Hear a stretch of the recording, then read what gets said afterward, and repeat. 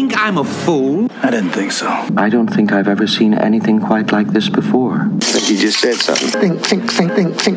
Think. Based on the music, you know what this means. It is time to get your brain thinking. Hello, my name is Michael, and I've come to you today to tell you that just when you think it's good, it isn't. Now, what do I mean by that? Well, remember, we are looking at our worldview foundations, our anchors that will hold within the veil as we try to traverse the storms and general lunacy of the world around us. We are doing this by looking through Scripture. So you have looked in Genesis, you have seen who God is and how he has revealed himself to humanity, who we are in relation to him, and now we are taking that knowledge and using that as the grid through which we are reading the rest of the Bible. The reason this is so important is if you do not get the foundation properly aligned, the building has no hope. You know it, I know it, everybody knows it. What we have in the world is not a failure to communicate. It is a failure to assimilate and understand biblical teaching properly. Hopefully here, what we are doing with this is getting you to think God's thoughts after him, meaning you read his revelation, you read his word, and you are thinking through what he is explaining based on not who you are as the chief of creation, but who he is and how you relate to that. So, we are now getting into the meat of the hysterical books of the Old Testament. We are going through the historical narrative now. We are past the Pentateuch, so we are through the 5 books of Moses. And yes, I am one of those people that Moses wrote to the 5 books of Moses, the Pentateuch, the Torah, however you would like to phrase it. We are now moving into the history. This is important because you have to remember it is history. Meaning there is very little here that is jumping off the page at you and saying, hey, do this, hey, don't do that. Instead, you get examples of how people are living, and we have to see what they are doing, see how they're doing it, and determine whether or not they did it rightly or wrongly. This is a tremendous exercise in testing and standing firm in your foundations. So, let us begin. It came about after the death of Moses, the servant of the Lord, that the Lord spoke to Joshua, son of Nun, Moses' servant, saying, Moses, my servant, is dead. I just like how God rips the Band-Aid off right there. We're not even going to beat around the bush. He has not passed on. He is no longer, no more. He is dead.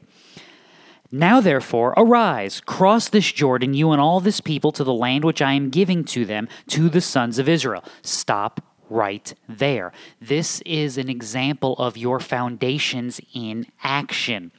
God, who is the preserver of his people, not Moses. God, who is the savior and deliverer of this people, not Moses. God, who is faithful towards this people, not Moses. God, who will accomplish the promises given to this people, not Moses. Moses is a great guy. Look. You'd probably be happy if he married your daughter. You'd probably be happy if he ran for public office. But he is not, was not, and never shall be God.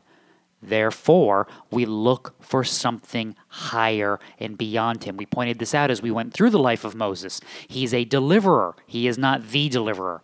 He is a lawgiver. He is not the lawgiver. He is a prophet. He is not the prophet. He is pointing to the one who will fulfill all of these things and will be the end-all, be-all. Dare I say, the Alpha and Omega of these things. Now that he is gone, talking about Moses, it is someone else's turn to stand in the gap, to be used of God for the accomplishing of his promises and his purposes. That person is Joshua. So, every place on which the sole of your foot treads, I have given it to you, notice this, just as I spoke to Moses. Meaning, the work being done here, always remember this, we're building a chain here, and we are basically, if you want to think about it rightly, we are dangling from this chain. Joshua's work is going to be done because of the promises given to Israel during the time of Moses. Realize, though, that Moses' work is a link in the chain. The work that Moses is doing on behalf of Israel is because of the promises given to Jacob. Through Joseph, to the sons. The work in Jacob's life is because of the promises given to Isaac. The work in Isaac's life because of the promises given to Abraham. The work in Abraham's life because of the promises given to Noah. Go back from Noah, you get the lineage of Genesis 5. Go all the way back to Seth. Go all the way back to the garden. These are all links in the chain that connect us back to the redemptive work of God, the restoring salvific, the Savior foundation at work. Joshua is not doing some new thing. Is he doing a different thing from a worldly point of view? Yes, he is. We haven't really had full-scale battle from the people of God against the pagan nations. We're going to now. But that's not a new thing. That is an accomplishment by God on behalf of the people that he is preserving and sanctifying. So from the wilderness in this Lebanon, even as far as the great river, the river Euphrates, all the land of the Hittites, and as far as the great sea toward the setting of the sun will be your territory. No man will be able to stand before you all the days of your life. Just as I have been with Moses, I will be with you. I will not fail you or forsake you. Be strong and courageous, for you shall give this people possession of the land which I swore to their fathers to give them. Only be strong and courageous. Be careful to do according to all the law which Moses my servant commanded you. Do not turn from it to the right or to the left, so that you may have success wherever you go. Remember that. We're dealing somewhat here with a conditional thing. Will God preserve his people? Absolutely. Who are his people? Those who are sanctifying, those who are persevering according to his commands, according to his promises. Have I not commanded you? Be strong and courageous. Do not tremble or be dismayed, for the Lord your God is with you wherever you go. See, this is what we get messed up here. We mess up the law and the grace here because we mess up the foundation. We fail to understand that it is God who saves and God who accomplishes. So it is God who is persevering with this people. It is God who is being long-suffering. It is God who is accomplishing all of these things. Therefore, yes, those that are obedient are who God will grant success to. Why? Because those are the ones that he is saving. Those are the ones that he is preserving in righteousness. Those are the ones that he is sanctifying. All those that are not persevering according to his commands are those he is preserving in judgment, as we saw with Cain and his family. It is those that he is not sanctifying, those that he is not saving, but those that he will pour out his wrath upon. The fruit is different because the starting point is different. This is why, Christian, we examine our lives. This is why we look with faithfulness upon what we are doing, because we have to evaluate ourselves honestly according to the commands of God, according to what he has told us we should look like. And if we are falling short, then we have to be willing to honestly say we have gone astray. And if we have continually gone astray, then we have to be wondering and saying, what is the core of my being? And if it is not Christ, then the call is to repent. And that is too part of the salvific and sanctifying work. The call to repentance is not a one-time thing. It is something we do continually. And you're seeing it here in Israel. You're going to see it here in Israel especially. Because Israel is a mixed multitude. There are within this nation that has been set apart by God, there are those that will persevere to the end and those who will fall away. How will we know who's who and what's what? The fruit will be borne out. So Joshua commanded the officers of the people, saying, pass through the midst of the camp and command the people, prepare provisions for yourself, for within 3 days you are to cross this Jordan to go in to possess the land which the Lord your God is giving you to possess it. So we're ready. Joshua's in. All right, we're going over. We're taking the land. All right. Why can Joshua be like this? Because Joshua knows who will accomplish these things. God has promised. God will deliver. Just as God promised to take us out of the land of Egypt, and he did. Just as God promised us victory in the wilderness, and he provided it. Just as God showed us this land, and it was good. Remember, 2 faithful spies returned, Joshua and Caleb. Who's in charge? Joshua. Caleb will come later. So Joshua the son of Nun sent 2 men as spies secretly from Shittim, saying, "Go view the land, especially Jericho." Now, why do we send the spies in? Give Israel the opportunity to succeed where it has previously failed. Pick good men. This is the second chance, part of the persevering, long-suffering work of God, is to let this people demonstrate who they are in his face. So they came into the house of a harlot whose name was Rahab and lodged there. By the way, for those of you not familiar with the NASB, a harlot is a prostitute, a lady of the evening, okay? A home of ill repute. So they're staying there. Why? Because the least of these, the lowly of the city, those who are cast down, those who know their iniquity, those who know their weaknesses before God, are typically the ones who respond the best to him and his people. You'll see this directly in the New Testament. This is the complaint of the Pharisees, right? Why do you eat with sinners? Well, because 1, there's no other type of people, but 2, that's who I'm here for. I'm here for sinners. It just so happens that when the society has cast you out, you're typically more aware of your faults and foibles. When you have failed is typically when you realize that you are not great at things. This is why we don't like that person who's never had any failure or problems in his life. You know, the one who's born on 3rd but thinks he hit a triple. Everything's been given to him. He's always been awesome. Because he's never failed, he's insufferable because he doesn't think he can fail. Therefore, he's reckless. Therefore, he's not cautious, and therefore he thinks that he is good and you are bad because you have failed and he is not. See, Christian living turns that upside down and says, no, you're not good because you've succeeded. You're good because Christ has succeeded. And those who have been kicked in the teeth the most by life are the most brutally aware of how bad they actually are at this. You see this throughout the New Testament, and you see this throughout the Old Testament if you're paying attention. So, she hides them, and in return for her hiding them and sending the people of Jericho on a wild goose chase trying to find them, she is set aside. Her home and her family will not be destroyed in the judgment of God. Why not? What separates Rahab from the rest of the Jerichoites, however you want to say it, the residents of Jericho? Faith. An understanding that God is Savior and Judge. An understanding that her trust in Yahweh, of King of creation, to be the one to preserve her and to sanctify and rescue her, is what separates her from her fellow citizens. Therefore, she works in concert with his people. Therefore, she is his people, and no harm may befall her. So, Joshua rose early in the morning, we're at chapter 3, and he and all the sons of Israel set out from Shittim and came to the Jordan. They lodged there before they crossed. At the end of 3 days, the officers went through the midst of the camp, and they commanded the people, saying, when you see the ark of the covenant of the Lord your God with the Levitical priests carrying it, then you shall set out from your place and go after it. And then the distance, so they consecrate themselves and they travel. So when the people sent out from tents to cross the Jordan, the priests carrying the Ark of the Covenant before the people, and when those who carried the Ark came into the Jordan, and the feet of the priests carrying the Ark were dipped in the edge of the water, for the Jordan overflows all its banks all the days of the harvest. So we're at flood stage here. The waters which were flowing down from above stood and rose up in one heap a great distance away at Adam, the city that is beside Zarethan, and those which were flowing down toward the sea of the Arabah.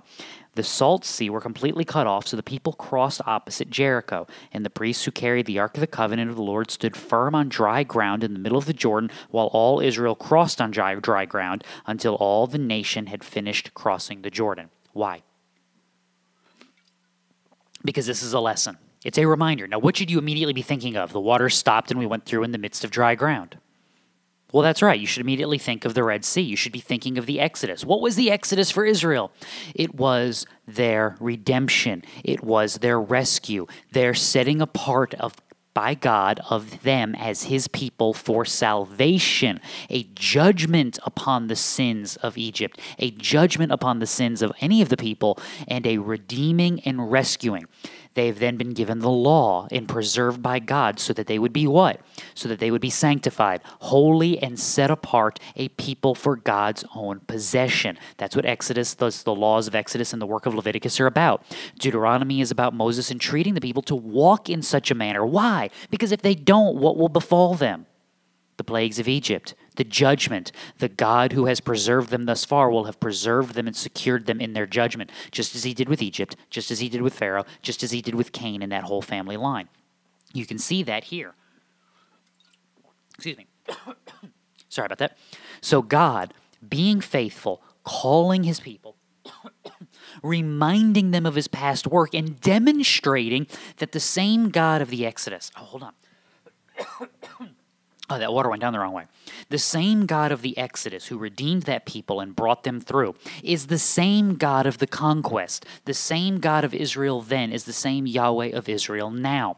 He has not changed. He has not diminished. And that is good news because he is the creator. That's what the book of Moses is supposed to be teaching you. That's where we got those foundations from. He is the one who upholds all things, and he is the one alone who has the power to save and to judge. He has been and will remain faithful. This is a demonstration of it. That's why chapter 4. When all the nation had finished crossing the Jordan, the Lord spoke to Joshua, saying, Take for yourselves 12 men from the people, each man from his tribe. Command them, saying, Take up for yourselves 12 stones here out of the middle of the Jordan, from the place where the priest's feet are standing firm, and carry them over with you, and lay them down in the lodging place where you will lodge. Now, why? Let this be a sign among you, that when your children ask later, saying, What do these mean to you? Then you shall say to them, Because the waters of the Jordan were cut off before the ark of the covenant of the Lord. When it crossed the Jordan, the waters of the Jordan were cut off. So these stones shall become a memorial to the sons of Israel forever. In other words, you need to be reminded of the faithfulness of God. Why? Because there's going to come a day when this world will tempt you, this world will drag you, and this world will pull you in a direction you do not want to go. And the thing that you must remember is that there is a faithful Savior who is working on behalf of his people. Do not walk that way because there is a better way to walk. Or as Moses said, choose life this day. Walk faithfully in his statutes. Teach them, proclaim them, be reminded of them so that when the world tempts you, I know my hope, I know my anchor, and I will stand firm. That's why these stones are here. This is a continual thing. You've seen this from Abraham, building altars, making sacrifice, traveling. You saw this with Joseph. Keep my bones. Those bones were to be a reminder that God will be faithful to his promises. He has been and he will be. Because you don't forget, they're still carrying that around, by the way. You know, Joseph's still along for the ride. So it came about when all the kings of the Amorites who were beyond the Jordan to the west, and all the kings of the Canaanites who were by the sea, heard how the Lord had dried up the waters of the Jordan before the sons of Israel had crossed, their hearts melted, just as God had promised. And there was no spirit in them any longer because of the sons of Israel. So Israel will be circumcised. That's what's going on next. They will keep their covenant, marking themselves as God's people. Why hadn't they done it before? Because they were wandering. They weren't settled. They weren't the obedient people of God. But now, as God has brought them into the land, they are to be set apart as his people. So they are making that declaration, saying, no, we are God's people. We are the ones he has preserved, the ones that he has saved, and the ones that he has sanctified. We will be that people. So you get to chapter 6. Jericho was tightly shut because of the sons of Israel. No one went out and no one came in. And the Lord said to Joshua, See, I have given Jericho into your hand with its king and the valiant warriors. You shall march around the city, all the men of war circling the city once, and you shall do so for 6 days.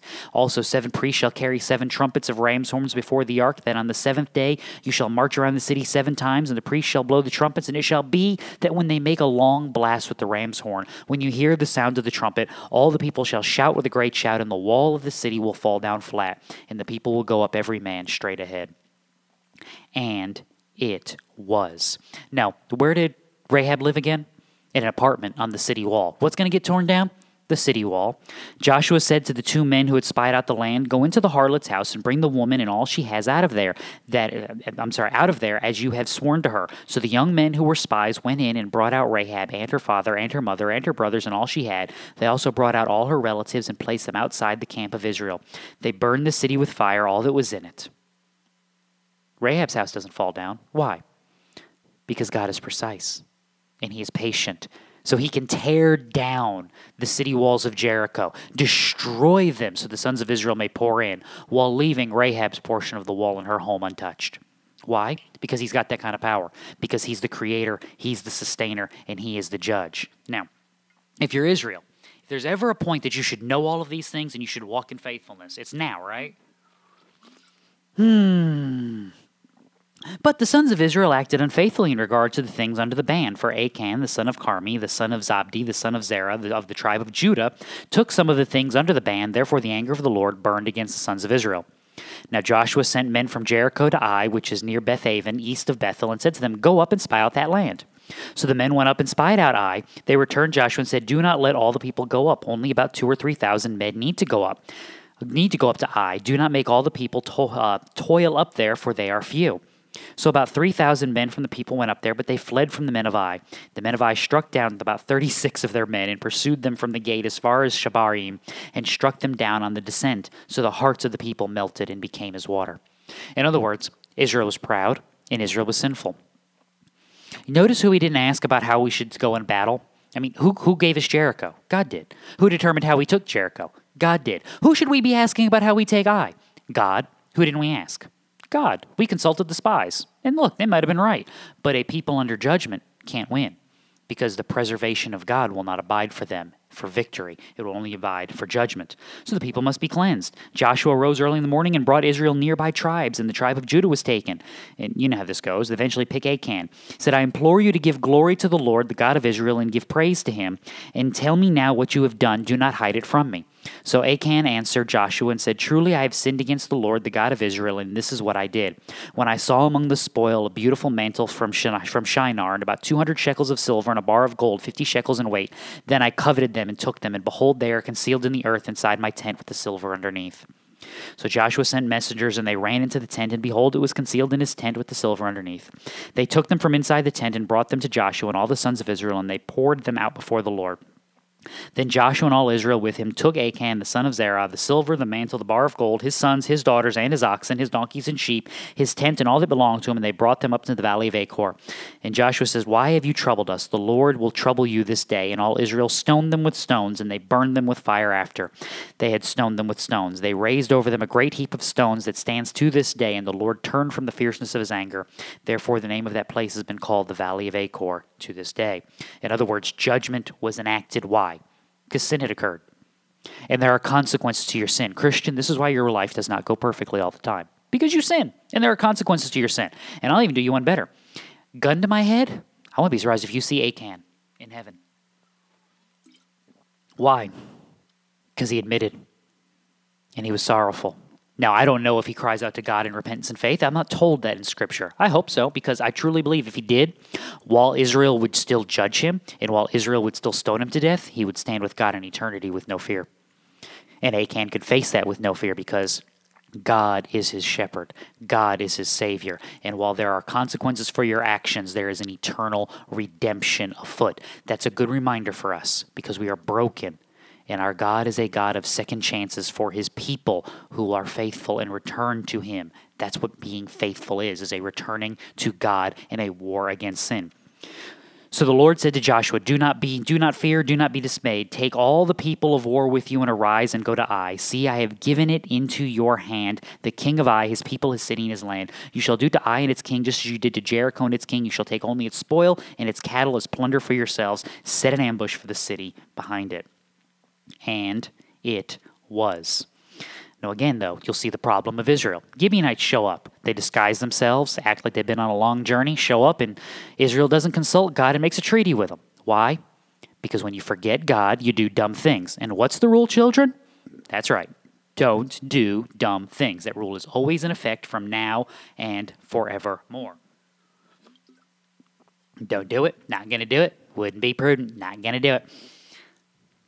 So you see the problems with Israel, and this is going to be the problem of humanity down through the ages, even to this day, is despite God's great faithfulness, despite his great provision, we are busted and we are broken by sin. This is why we need a better deliverer than Moses. This is why we need a better king than David. This is why we need a better sacrifice than a lamb. We need a sacrifice of the lamb, the final, complete, holy sacrifice. Because even in the midst of this, though, you see the patience of God. They conquer southern areas. They take away the kings of the area. The northern territories are taken. The list of kings in Joshua 12 And then you get into the division. So they start dividing the land up by tribes. You get Caleb requesting. Caleb's my man here. He's 80-something years old, and he's like, hang on, I got to find it. Moses swore on that day, surely the land in which your foot has trodden will be an inheritance to you and your children forever, because you have followed the Lord my God faithfully. Now behold, the Lord has let me live just as he spoke these 45 years, from the time that the Lord spoke this word to Moses when Israel walked in the wilderness. Now behold, I am 85 years old today, and I am still as strong today as I was in the day Moses sent me. As my strength was then, so my strength is now, for war and for going out and coming in. Now then, give me this hill country about which the Lord spoke on that day, for you have heard on that day that the Anakim were there, with great fortified cities. Perhaps the Lord will be with me, and I will drive them out as the Lord has blessed. As the Lord has spoken. So Joshua blessed him and gave Hebron to Caleb, the son of Jephunneh, for an inheritance. Therefore Hebron became the inheritance of Caleb, the son of Jephunneh, the Kenizzite, until this day, because he followed the Lord God of Israel fully. The name for Hebron was formerly Kiriath Arba, for Arba was the greatest man among the Anakim. Then the land had rest from war. I love that. Caleb's like, I'm 85 years old. I'm going to go whoop up on some giants if you're good with that, because that's what God's promised me. And it was. So then you get the division. Judah's tribe, territory, 15. Ephraim in 16. Manasseh in 17. The land's divided. You get Benjamin in 18. Simeon, Zebulun, Issachar, Asher, Naphtali, Dan in 19. The cities of refuge set aside for chapter 20. The cities of the Levites in 21, just as Moses commanded them. The tribes beyond the Jordan get to go home because they have already been given their land and chosen. They've gone to war. They've done what they were supposed to do. There were concerns about an altar, and the altar is there. Why? So the tribes beyond the Jordan will be reminded, and the people on the other side of the Jordan will be reminded that the tribes beyond the Jordan are Israel. It's not there for so we'll have false worship. It's not there for idolatry. It's there so you'll remember that we are your brothers, that we are your people. And even though we do not live on the same side, we are always with God on the same side. So Joshua gets to leave them with parting words. He reviews the history and everything that's gone on. And what's the key there? Therefore, they'll fear the Lord and serve him with sincerity and truth, and put away the gods which your forefathers served beyond the river and in Egypt, and serve the Lord. If it's disagreeable in your sight to serve the Lord, then choose for yourselves today whom you will serve, whether the gods which your fathers worshipped and served beyond the river, or the gods of the Amorites in whose land you are living. But as for me and my house, we will serve the Lord. Catch this. The people answered and said, Far be it from us that we should forsake the Lord to serve other gods. For the Lord our God is he who brought us and our forefathers up from the land of Egypt, from the house of bondage, and who did these great signs in our sight, and preserved us through all the way in which we went, and among all the peoples through whose midst we passed. The Lord drove out from before us the peoples, even the Amorites who lived in the land. We also will serve the Lord, for he is God. He is the creator. He is the preserver and sustainer. He is the savior of his people and the judge of his enemies. He will be faithful in both accounts, and he will accomplish his purposes and will sanctify his people. You can see that in Joshua. And this is kind of a high watermark for Israel. I mean, we're doing as well as we've ever done since leaving Egypt. I got bad news for you. It's not going to last. But that is for another book. As you read these things, read them with your foundations in mind so that you keep the story of all of Scripture in mind. You want to understand how Joshua fits into everything else? Understand who God is and what he is doing for his people and for not his people, or maybe I should say to not his people, because it will matter. All right. What have we learned here today, children? People are going to sin. God is going to judge that sin, but God's people have nothing to fear. That even in the midst of suffering, even in the midst of judgment, even in the midst of our disobedience, if we are God's, he will preserve us to the end. Questions, comments, complaints, send them to info@practicaltheologyministries.com. There you can find links to whatever it is you want. Send us contact information, however you want to do all that good stuff. You know the drill. You know it's there. We appreciate it. Plan is tomorrow to get back together to go through our second part of our SBC annual meeting review, looking at the workings of what's going on in regards to pulpits and abuse and accountability, things that should be on the forefront of Christians' mind whenever sin rears its ugly head, is how do we kill it and deal with it. So that'll be tomorrow. Lou is planning on being there, so it should be a packed house. If not, we will make it work. So until we meet again, read your Bible. It'll do you good.